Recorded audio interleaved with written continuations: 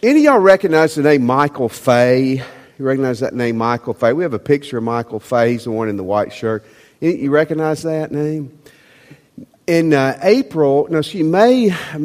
of 1994, he received probably one of the most well-known spankings of anybody ever in the world. 1994, I was like 2 years old. I barely remember this. But Michael Fay was a 19-year-old living in Singapore with his mother and stepfather.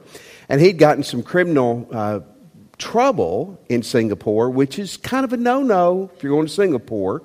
And he had done some vandalism and things. So he was given a prison sentence and also given a sentence to be caned 6 times with a rattan cane. Now that's a type of a tree. They make a cane out of it that's about almost 4 foot high and about 1 inch thick, and they soak it in water the whole night before, and then they get you naked and they tie you up and they hit you, and they reduce the sentence to 4 licks with that cane. But they are so proficient with this that literally they say you cannot sit for a month afterwards. You cannot lay on your backside for a month afterwards. Interestingly enough, at least at that time, Singapore's crime rate and cleanliness was much greater than the United States. Go figure. But it was obviously whether you're for corporal punishment or whatever or not, that's not my message tonight. But it was a beating that got a lot of attention and certainly corrected his behavior, at least in Singapore, for a while. We're going to be in Acts chapter 19 if you have your Bibles. If you don't have your Bibles, the scripture will be on the screen. And we're going to look at a beating and a revival, and a beating that came from a revival. You know, the whole purpose of caning someone or sending them to jail, at least a temporary jail sentence, is to what? To correct behavior. You spank a child to correct behavior. And sometimes God has to spank us. But let's begin with this evening. God is often trying to get our attention. Do you believe that God is oftentimes trying to get your attention? I want to tell you this evening, God's trying to get your attention. You can ignore me, you can play on your phone, you can daydream, whatever. But if you're listening, God wants to get your attention. And I would just ask you this. How many of you believe if God wants to get your attention, you need to hear what He has to say? Amen. You do. I do. Here's the first thing. Sometimes God uses a unique event to get our attention. Sometimes He uses a unique event to get our attention. Verse 13 through 16. Man, the Bible is so exciting. And this is not a dull story. A group of Jews were traveling from town to town casting out evil spirits.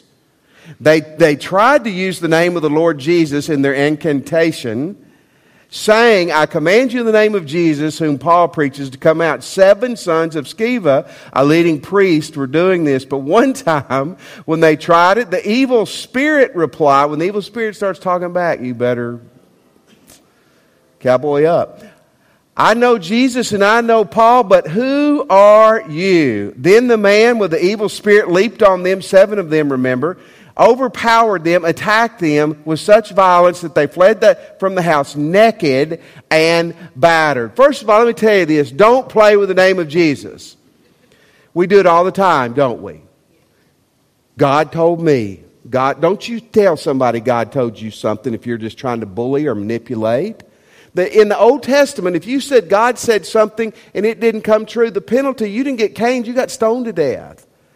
Don't use the name of God. Don't we do it all the time? Preachers do it. Church members do it. Don't use God as a manipulative tool. That's what they were trying to do. And then they considered themselves demon busters. How many of you remember the Ghostbusters series? If you need to see the Ghostbusters. Do we have the Ghostbuster emblem, Jamie? These guys, isn't that great? That the Ghostbusters went around catching ghosts in New York City. These were demon busters, except they were frauds. And it's kind of like they came on this evil spirit. Brandon, I got to use you as a bad example. Brandon's trying to cast out demons, and the demon said, I know Jeremy McGee, and I know Chris Craig, but I don't know who Brandon is. And then that went bad for Brandon, right? Listen, folks, I'm not proud of this, but in my history, I've seen fights and been around violence. I've seen people beat up. I've seen people beat down. I've seen people beat black. I've seen people beat blue. But I've never seen anybody beat naked. That's what the Bible says here. My guess is if you leave the fight naked, you lost. Amen? Would y'all agree? That never would be good. And demon possession. Demon possession. Now, a lot of people today are too sophisticated to believe in that. Very interesting article in the Washington Post, not necessarily a conservative paper. Last July 2016, it was by Dr. Richard Gallagher, a psychiatrist. He is also a clinical psychology professor at New York Medical College. Dr. Gallagher said, for the last 2.5 decades and over several hundred consultations, I've helped clergy from multiple denominations and faiths to filter episodes of mental illness, which represent the overwhelming majority of the cases that we looked at. But from time to time, I have had to say it was not simple mental illness, it was the influence of the devil. This is not popular among my peers who don't think I'm scholarly or wise when I say this, but from things I have seen before, in rare cases, I believe individuals today are still possessed by demons. This guy was possessed by a demon and he beat these guys naked. That's not the whole point of the story. The point of the story moves to verse 17. The story of what happened spread quickly. Well, sure it would, wouldn't it? If Josh gets beat naked over by somebody today, tomorrow it'll be around Ruston, won't it? It spread quickly all through Ephesus to the Jews and Greeks alike. A solemn fear descended on the city, and the name of the Lord Jesus was greatly honored. Folks, God, always remember, a lot of things that happen aren't God's will. It's not God's will that sin happens. The Holocaust in World War II, that was not God's will. Racism, prejudice, abortion, that's not God's will. But God can use anything to get our attention if we will let Him. There's been debates on these hurricanes. Is this judgment of God? Is this a sign from God? I don't know. I think you have to be very careful about speaking for God on things like that. But I can tell you this, God can use any of it to get our attention if our spiritual ears are up. Are you with me?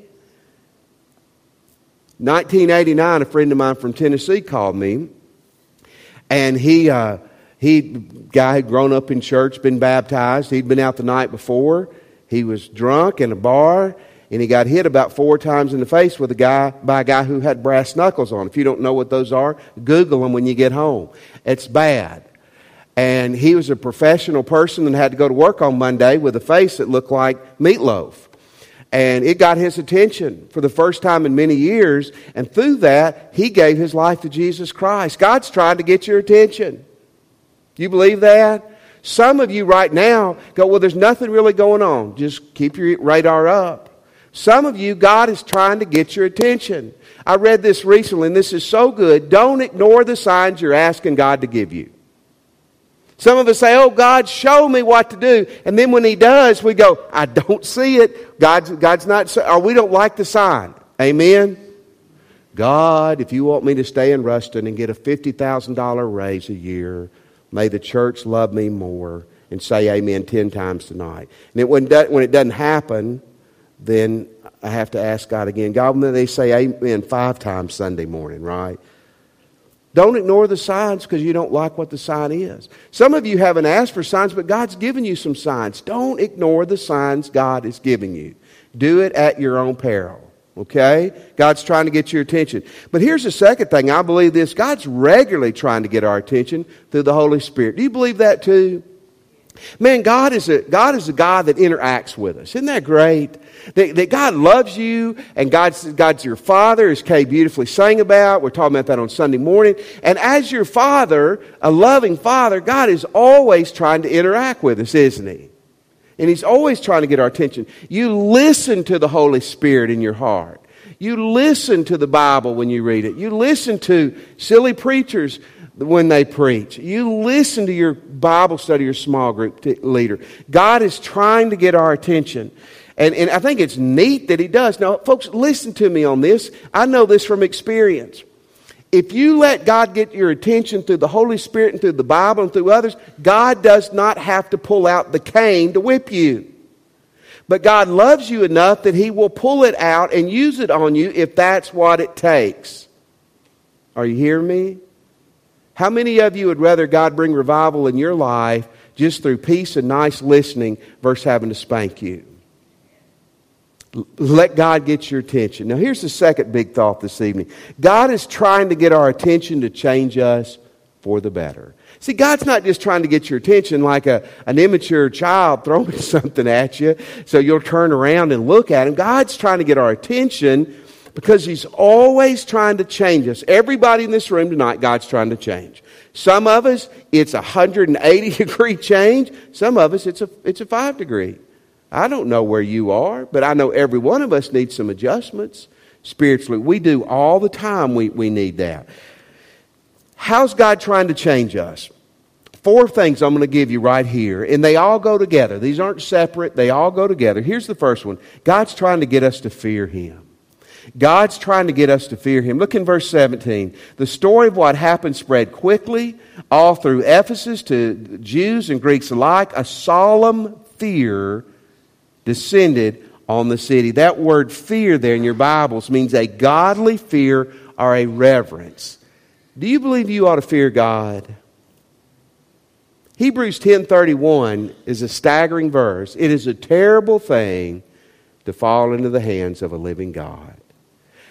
Folks, if you're a Christian, God loves you deeply, but you need to have a holy respect of God. If you're not a Christian, you need to give your life to Christ. And you're going to enter into a relationship with God that is so wonderful. But listen, He's still God and we are not. I'm going to tell you what I believe is wrong with so many Christians first today. We don't fear God anymore. We've been told that someday when we stand before the judgment, because we're a Christian, all we're going to hear is you just walk on in. No, the Bible says that some of us are going to be saved, but as by fire. We're going to smell like smoke, but we're going to get into heaven. And I think here on this earth, we forget that God disciplines those He loves. And we've lost that fear. Listen, I've seen Christians or professing Christians act in ways they shouldn't act, partially because they don't fear God in the judgment of God. I've seen churches behave in ways that churches should never behave. You don't do that when you have a healthy fear of God. And look at our world today.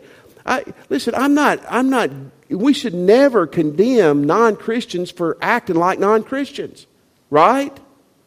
A lost person is not going to act like a saved person. But you can just watch the news for a little while tonight. Our world has no fear of God anymore at all. We've made God in our own image. If we don't like something the Bible says, we just deny it or correct it. And I want to tell you, we need to have a fear of God. One of the things God's trying to get us to do is have a fear of Him. Listen, when you fear God, you'll obey Him better. You really will. I've verified this story. In fact, Bobby Reagan, who is a church member here and a dear friend to many of us, verified this with me. In the 1980s, there was a lawyer. They were on Cross Lake over in Shreveport. He was a known atheist. He stood up in the middle of the lake, and it was kind of stormy. And he made some comment like, there is no God, and if there is a God, strike me dead right now. And he was hit with lightning right then and died. That is a true story. Now, I want to tell you, if you'd have been in a boat near him, you'd have had a fear for God, wouldn't you?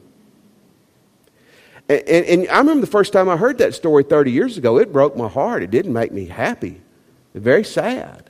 And usually it doesn't happen that quick, but I want to tell you, one of the things God's trying to do in your life and my life is to get us to have a fear for Him like we need to. You don't obey God, that is your choice. But you need to understand, with those choices come consequences and results. Someone said the 4 greatest motivators, I said the four greatest motivators of life are faith, hope, and love, and fear. I would agree with that. Do you have a fear for God like you need to?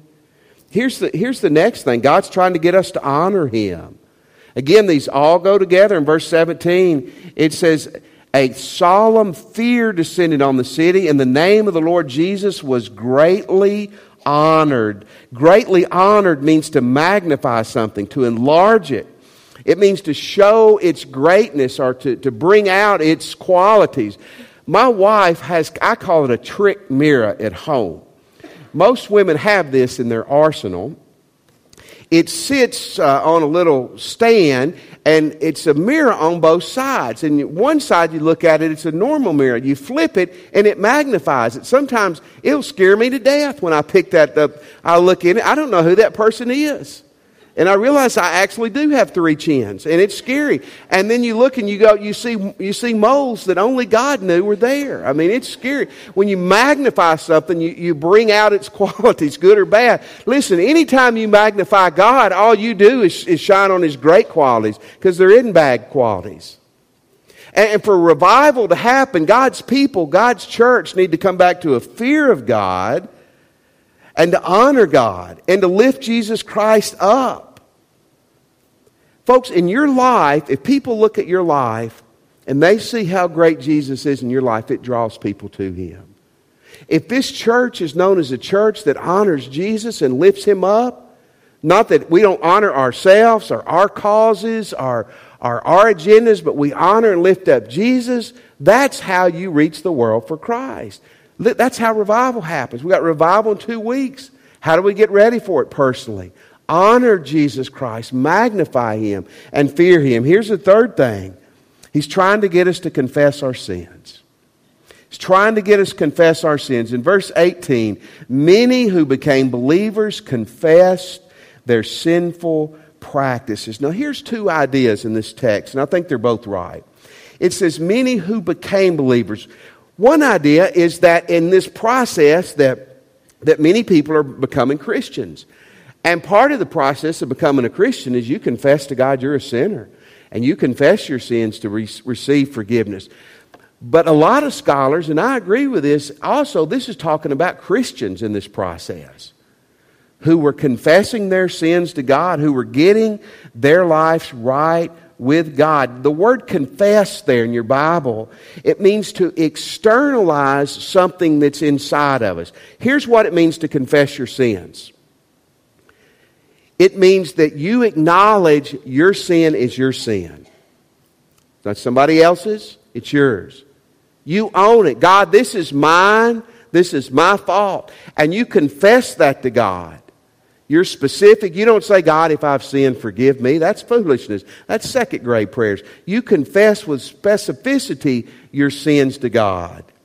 And the verbiage here is this is something they kept doing. In other words, when God got a hold of them through that beating, and they began to fear God and to honor God, these people realized a part of their daily experience needed to be confessing their sins, owning their sins, and getting right with God. Listen, one of the things, Christian, you need to be doing every day is keeping short accounts with God, confessing your sins to God.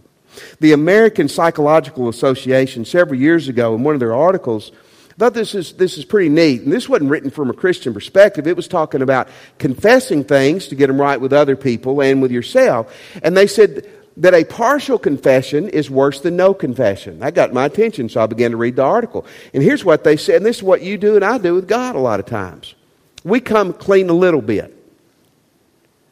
Or we do this with other people. We don't want to tell God, like He doesn't know, or other people what we've completely done. So we tell a little bit.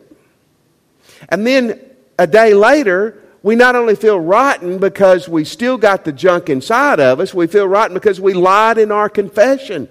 And the psychologists were saying, when you're going to come clean to somebody and you need to, come clean. That's what confession is to God. By the way, you're not going to have a spiritual life and a prayer life if you're holding a lot of sin in and not dealing with it before God. One of the things that God is trying to get you and me to do tonight is to bring our stuff to Him so He can forgive us and cleanse us. One of the ways God's trying to get your attention, He's trying to get you to say to Him, God, I've got this sin, this stuff in my life that I want to confess it, and I'm going to show you in a second what to do with it. Not to sit on it.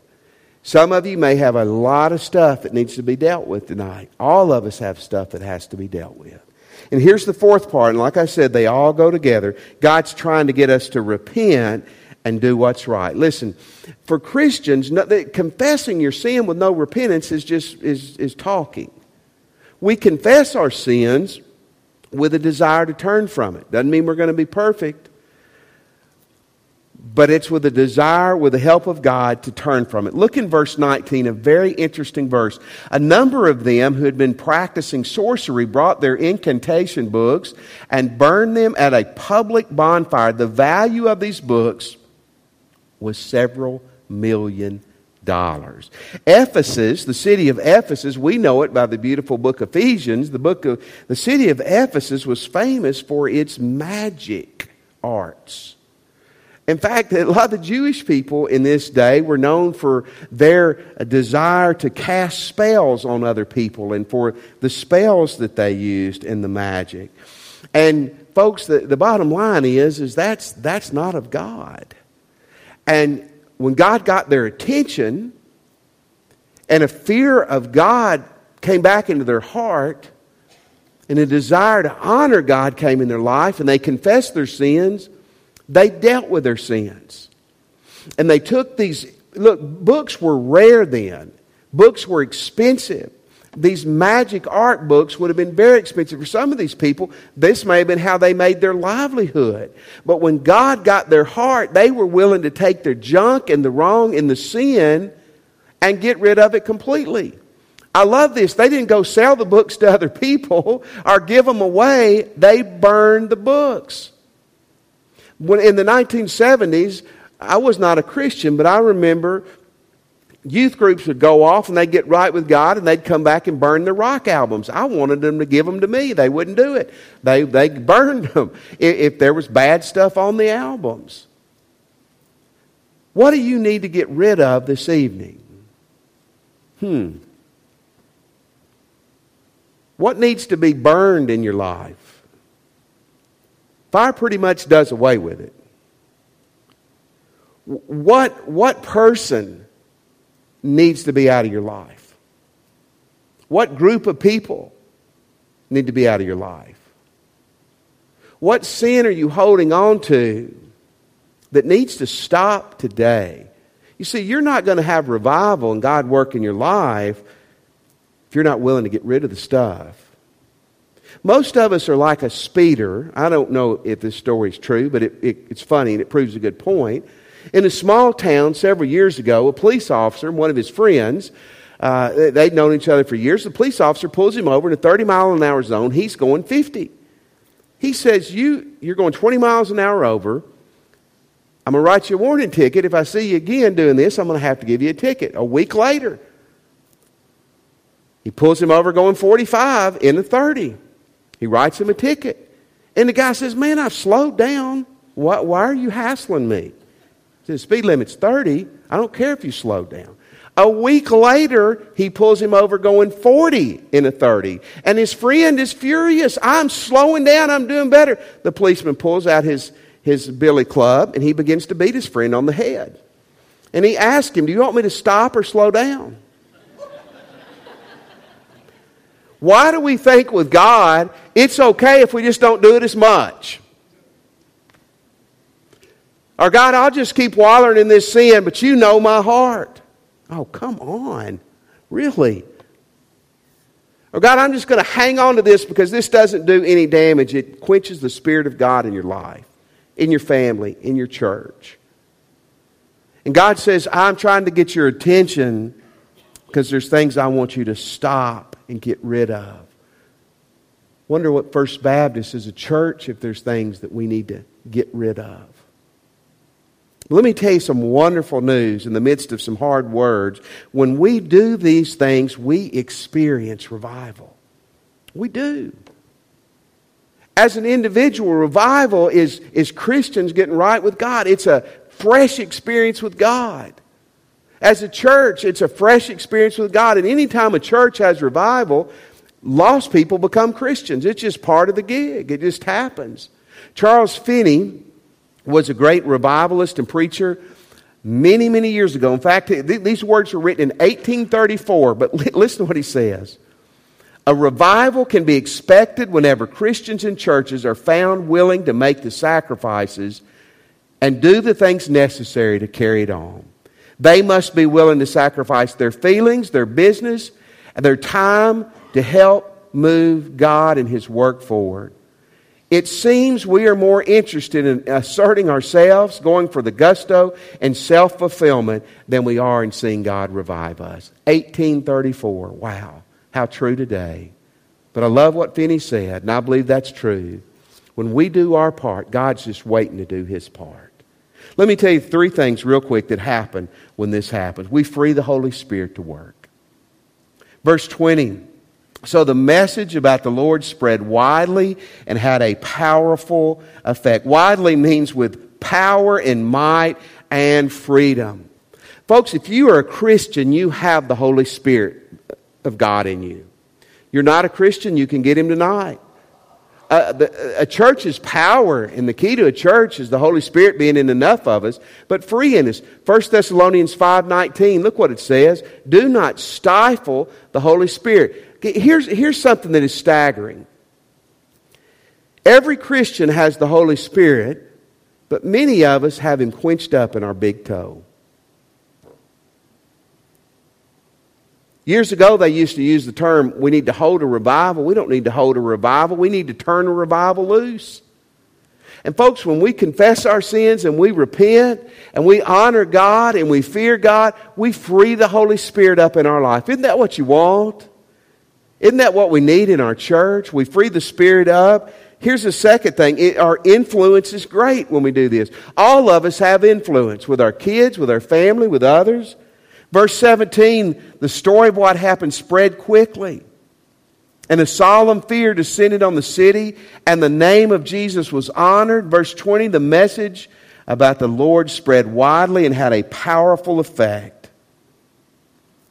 Listen, when people get right with God, and enough people in a church get right with God, our influence is tremendous. We all have influence. But if you want to have influence with God, we need to free Him up to work in our life. And lastly, I would tell you this. This is when you see God work. We see God work. Verse 20, one more time. The message about the Lord spread widely and had a powerful effect. That phrase, powerful effect, means to be forceful or healthy or effective.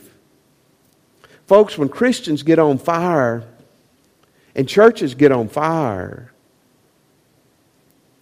people are going to be saved. Lives are going to be changed. We'll go home tonight and we'll watch the news and we'll talk about how bad everything is. Well, it is. What it needs is not more complaining from us, but for us to be revived so we can bring that to the world. And that's how God will work in you and work in us. Vance Havner was an old preacher, dead now, but he said many years ago, all Christians in all churches want revival. We want a fresh work of God in our lives. We really do. We want to see good things happen in our church. A lot of times we want to control that, determine how it'll happen, and that will never happen. But Havner went on to say, we want the product, we just don't want the process. So my invitation to you this evening is let's begin the process. You're here tonight and you're not a Christian. You don't need to leave here until you settle that with God. And when we stand in a moment or after church, you find a minister, you come and give your life to Jesus tonight.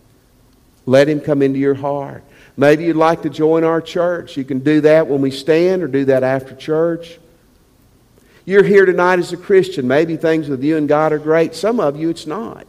Things are not where they need to be with you and God. And the only one that can correct that is YOU.